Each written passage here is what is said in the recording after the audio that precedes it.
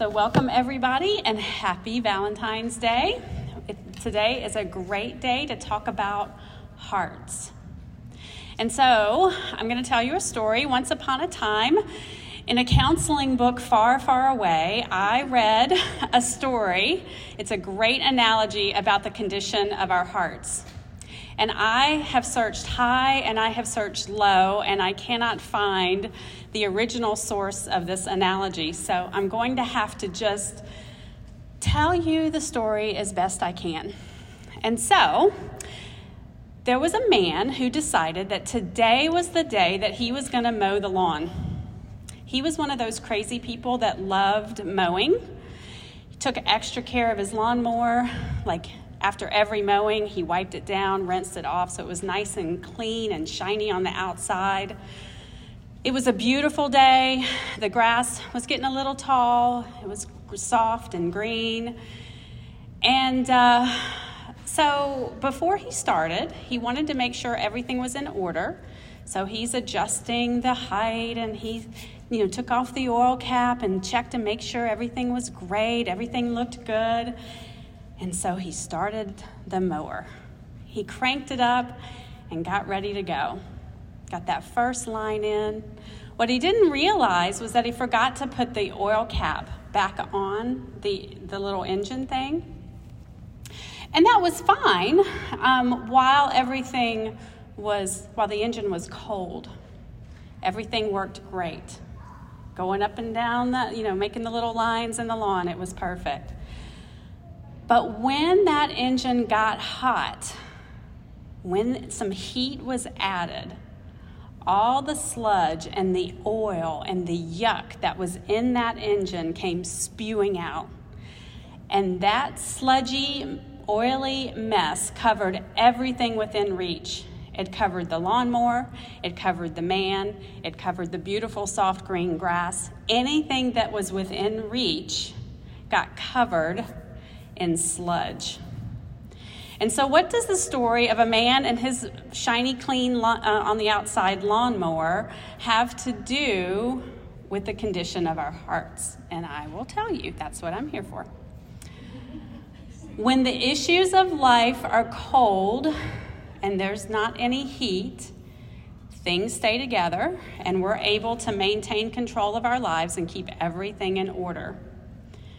Just like that lawnmower, we can look clean on the outside, but you add a little heat and all the things that are hidden in our heart, that sludge and the yuck that is deep down in there, comes spewing out, covering everyone with a disgusting mix of anger, bitterness, harsh words, and adverse reactions. It spews out of control, and it covers everything within reach with this thick, sticky, stinky sludge that is really hard to clean off. And just because something is clean and it looks nice on the outside, it doesn't mean that it's nice and clean on the inside. And Jesus even taught us as much. Could someone read for us Matthew 23, 27 to 28? Woe to you, scribes and Pharisees, hypocrites, for you are like whitewashed tombs, which outwardly appear beautiful, but within are full of dead people's bones and all uncleanness. So you also outwardly appear righteous to others, but within you are full of hypocrisy and lawlessness. I mean, he just really tells it like it is, doesn't he? And so we know that that is what is on the inside that counts. And every one of us has a heart condition, and it's a problem that humanity has had since the fall. The Bible talks about the condition of the heart, and it's not pretty. Let's look at Jeremiah 17:9. The heart is deceitful above all things and beyond cure. Who can understand it? So what did that passage say about the heart? Deceitful. It's deceitful. It's sick. Let's look at Matthew 15:18 to 20.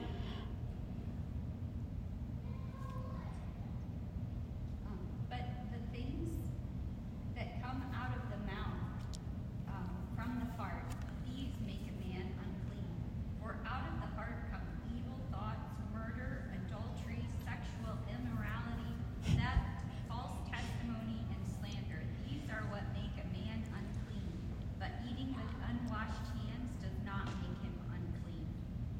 is this not the most encouraging message you've heard all year? I'm like, oh my goodness. What does Jesus say comes out of the heart? Evil thoughts. What else? Murder. What else? Adultery, sexual immorality, theft, false witness, and slander. All of these things come out of the heart. Who has Luke 6:45?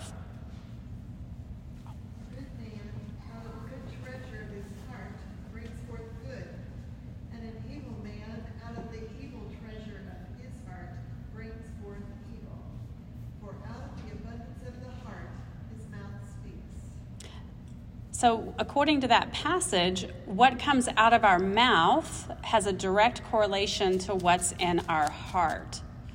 So just like my lawnmower example, you can be shiny and clean on the outside, but if you don't deal with that sludge that's in your heart, things are going to come out sideways. And a textbook example of a serious heart condition lies within our passage today. So let me set the stage. We're in Esther. Our dear friend Haman is on cloud 9. Recently, he's gotten a sweet promotion, and he's persuaded the king to annihilate his sworn enemy, the Jews. And he's just come from a private banquet with Queen Esther and King Ahasuerus, and where his presence was requested by name. Oh, happy day! Like, best day ever. While the Jews are living in fear for their lives, Haman is feasting with the king. And then he's been invited to a second banquet? Oh my word. Hashtag best day ever. And so we get to our text today, and I'm going to read it out. And it says, so this is Esther 5, verses 9 to 14. And Haman went out that day joyful and glad of heart. But when Haman saw Mordecai in the king's gate, that he neither rose nor trembled before him, he was filled with wrath against Mordecai. Nevertheless, Haman restrained himself and went home. And he sent and brought his friends and his wife Zeresh. And Haman recounted to them the splendor of his riches, the number of his sons, all the promotions with which the king had honored him, and how he had advanced him above the officials and the servants of the king. Then Haman said, even Queen Esther let no one but me come with the king to the feast she prepared, and tomorrow also I am invited by her together with the king. Yet all this is worth nothing to me, so long as I see Mordecai the Jew sitting at the king's gate. Then his wife Zeresh and all his friends said to him, let a gallows 50 cubits high be made, and in the morning tell the king to have Mordecai hanged upon it. Then go joyfully with the king to the feast. And this idea pleased Haman, and he had the gallows made. So let's just pause for a second. Let's look a little deeper into Haman. His name, according to the Strong's Concordance, means magnificent and illustrious. And boy, did he think he was magnificent. Warren Wiersbe, in talking about Haman, provides some interesting details that I think are worth noting about Haman's ancestry. I'm not sure if Morgan had covered this or not, but he was an Agagite, which meant that he was from an area known as Agag, and was likely a descendant of the person Agag, which would mean he was an Amalekite. So we've got to do all this little do. But this brings depth to his hatred of the Jews. The Amalekites were sworn enemies of God's people after they attacked them in Exodus 17. And those of you who have been on our journey with Samuel on Sunday mornings may remember that Saul, when God commanded Saul to destroy the Amalekites and he didn't do it, he lost his kingdom over it. God had said, these people are wicked, destroy them, and Saul didn't do it. He lost the kingdom. And so one of the surviving descendants of the Amalekites was Haman, and he was determined to annihilate his people's ancient enemy, which happened to be the Jews. So Warren Wiersbe says this is another stage in the age-old conflict between the flesh and the spirit, Satan and the Lord, and the way of faith and the way of the world. God had defined the Amalekites as wicked people deserving to be blotted out, and you can see that wickedness in the person of Haman. Haman was magnificent on the outside, rising in power and influence in Susa, but his whole world revolved around Haman. On the outside, we had glam, but on the inside, we see a heart filled with the sludge of wickedness. Warren Wiersbe notes that everything about Haman is hateful. You can't find one thing about this man worth praising. In fact, everything about Haman, God hated. Well, let's look at some things that God hates. Let's look in Proverbs 6, verses 16 to 19.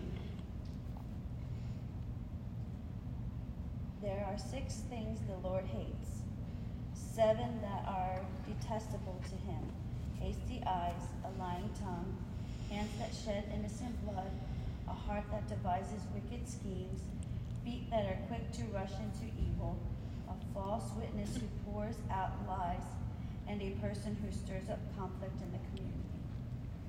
I mean, does that passage not like a little checklist for Haman?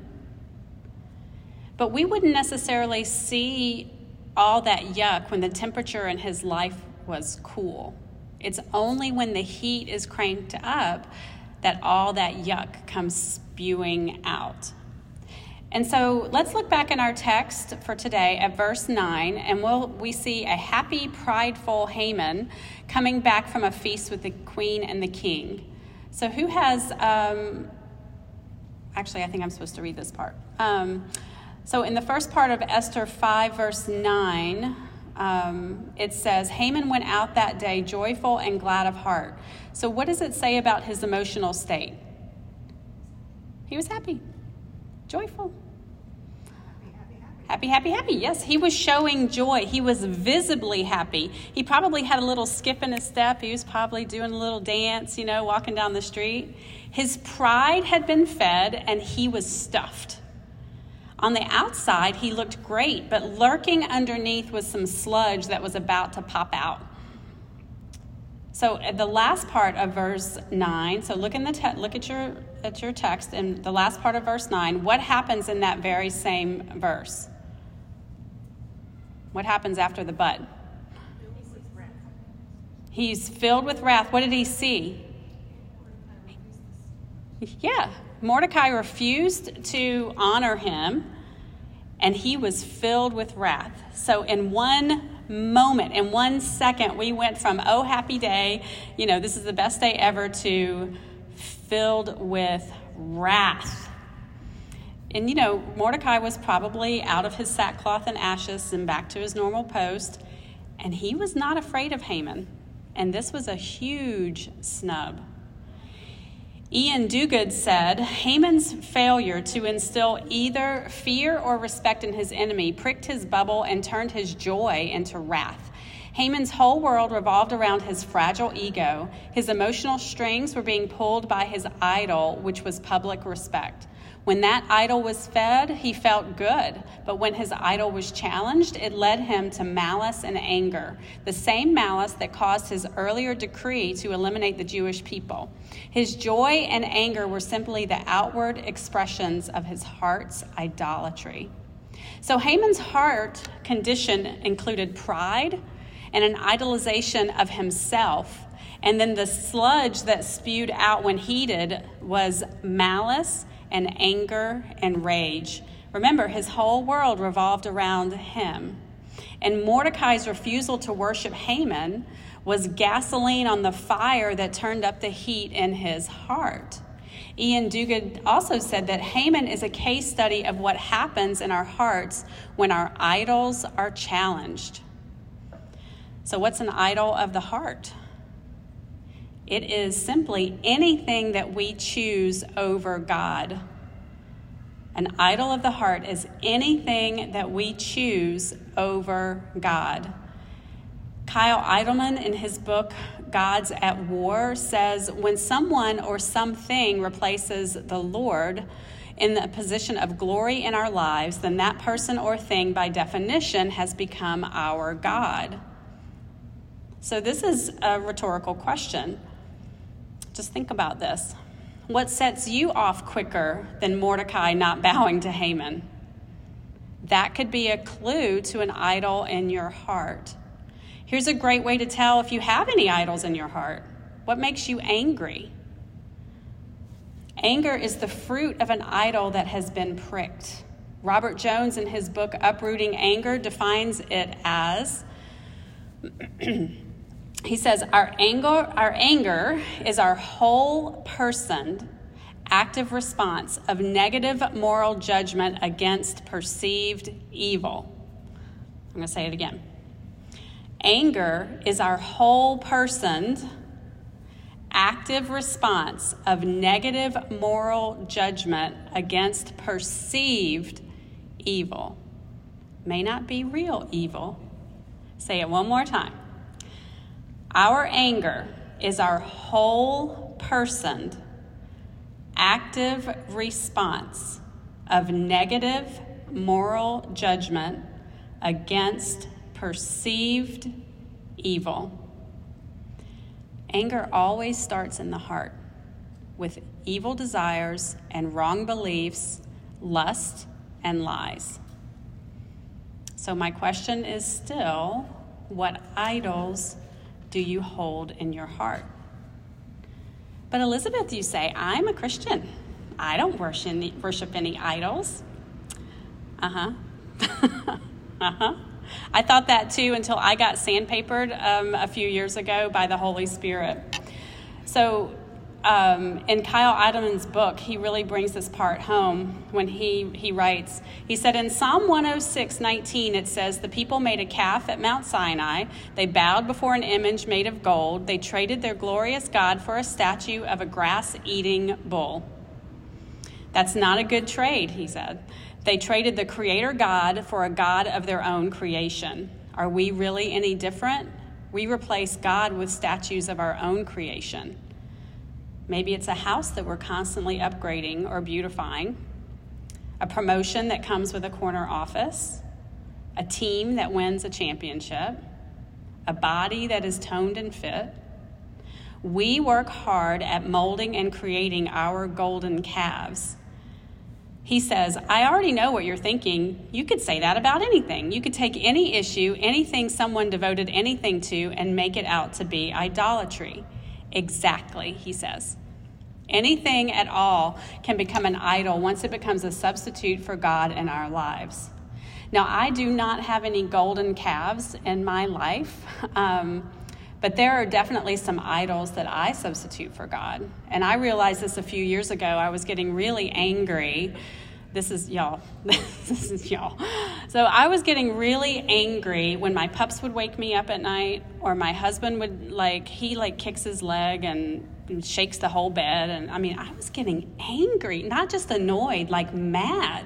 I'm like, don't mess with my sleep. And I'm like, where is this coming from? Well, Ian Duguid says, what is it that caused us to be angry out of all proportion to the offense? There is a clue that one of our idols is being threatened. So apparently a subset of pride and the worship of self is the worship of comfort. The worship of comfort. The Holy Spirit convicted me that comfort and being comfortable was an idol, and when that idol was pricked, look out. I am serious, fire could shoot out of my eyes. And so if we go back to our working definition of anger, which is our whole person active response of negative moral judgment against perceived evil, I perceived an evil being done against me, messing with the comfort of my sleep. My response was whole person, grumbling under my breath, stomping around to get dressed, to take those stupid dogs to go stupid potty, slamming the door, flipping the light. I mean, it was just ridiculous. And at the time, I was doing some biblical counseling with someone who was having, a real anger problem with her children when they would just do things that were being kids, but it would mess up her perfect plan for the day. And I remember saying to her, I think perfection for you is an idol.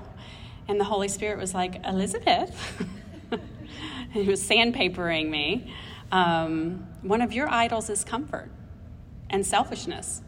And so I realized I have work to do myself. right? And I'm working on it.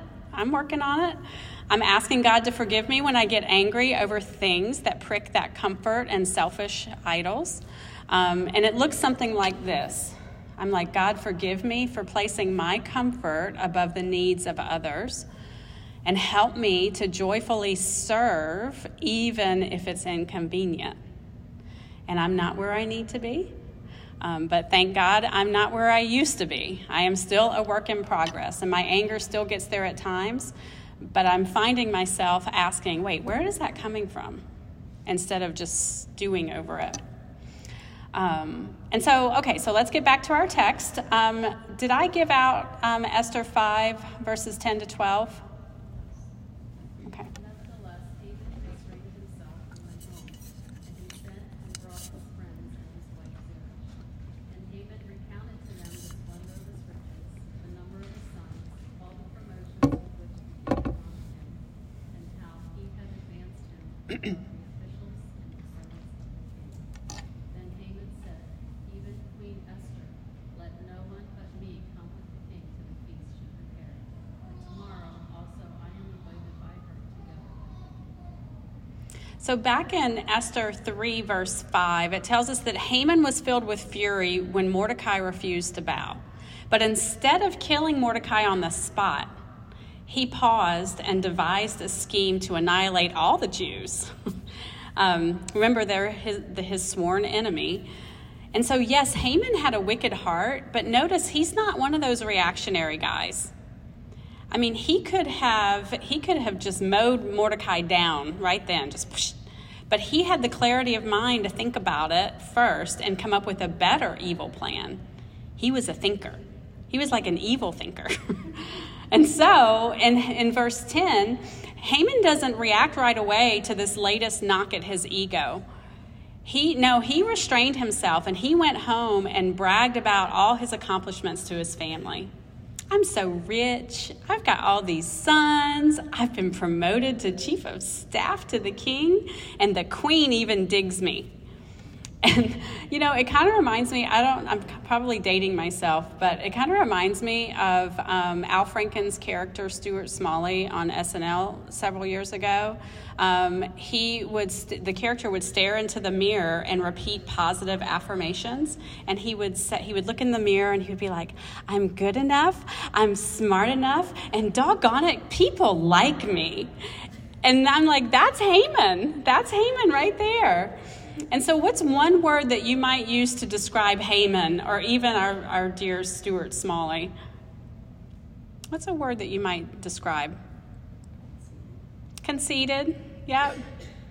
Prideful, maybe. Self-absorbed, arrogant, yeah.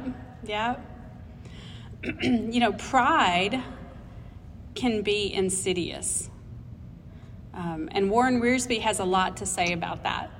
He says that pride blinds people to what they really are and makes them insist on having what they really don't deserve. And he says that pride is the very essence of sin. God hates it. It was pride that turned Lucifer into Satan, and Satan used pride to tempt Eve. William Barclay writes, pride is the ground in which all other sins grow and the parent from which all the other sins come. So in order for Haman to find comfort from Mordecai's perceived disrespect, he had to feed his pride. It made him feel better in the moment, but as Ian Duguid tells us, when we feed our idolatries rather than starving them, we end up emptier than before, in ever greater bondage than before, and it is only a matter of time before something else reignites our negative emotions. And we see that right away in the next few verses. What is Esther 5, 13 to 14? Yet all this avails me nothing, as long as I see Mordecai the Jew sitting at the king's gate. Then his wife Zeresh and all his friends said to him, let a gallows be made, 50 cubits high, and in the morning suggest to the king that Mordecai be hanged on it. Then go merrily with the king to the banquet. And the thing pleased Haman, so he had the gallows made. It didn't matter to Haman how much he was honored and blessed. And even though his pride was fed that day, when he saw Mordecai, those negative emotions returned with a vengeance. And his pride led to malice. More from my man, Warren Wiersbe. He says, malice has to act. Malice is a deep-seated hatred that brings delight if our enemy suffers pain, Malice is a deep-seated hatred that brings delight if our enemy suffers, and pain if our enemy succeeds. Malice can never forgive. It must always take revenge. Malice has a good memory for hurts and a bad memory for kindness. And we see this play out in Haman's actions. His pride was stoked, and instead of his family and friends giving him biblical counsel and pointing out truth and love of the pride in his heart, they fed his ego and helped him devise a plan against Mordecai, an evil plan. He sought revenge. Was Haman's behavior and response unique to Haman? Nope. We are all capable of such because of what flows out of our heart. Remember our verses earlier? The heart is deceitful above all things. The condition of the heart is timeless wisdom, like this from Proverbs. And I'm going to read it in the New Living Translation just because I like it in that. Proverbs 5, verses 21 to 23. It says, "For the Lord sees clearly what a man does, examining every path he takes. An evil man is held captive by his own sins. They are ropes that catch and hold him. He will die for lack of self-control. He will be lost because of his great foolishness." Haman's pride infected his heart with sludge that spewed out in a hateful decree, with a future plan to destroy all the Jews and an immediate plan to take revenge on Mordecai with the construction of the gallows. And I don't think any of us here are as far gone as Haman. Like, he is like the worst example, or maybe the best example, of wickedness in our heart. But we are all born with a wicked heart nature, and it's filled with the sludge of our idols. And when the engine of life is cool and that sludge can stay down at the bottom of our heart, we can try to pretend that things are great and we don't have any idols.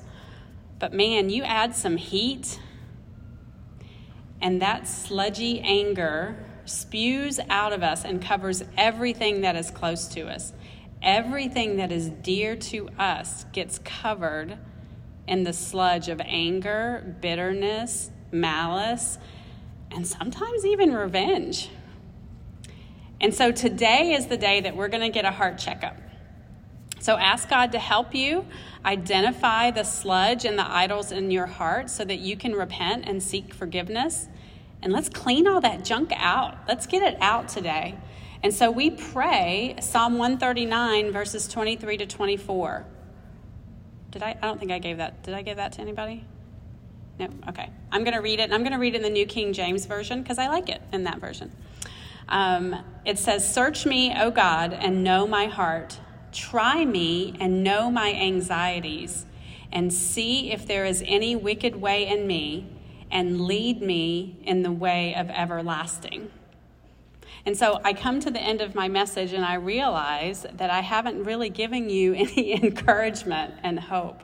But I think the encouragement and the hope for the condition of our hearts is found in this verse. We're asked God to search us. He already knows. We ask him to help us see the sludge that is in our hearts and lead me in the way everlasting. He is the way. Living our lives his way instead of our ways is the answer to the sludge that is in our hearts. And he is faithful, and he wants to show us that. And so I just encourage you today to just ask God to examine your heart and show you the way out. And now it's time for our small groups.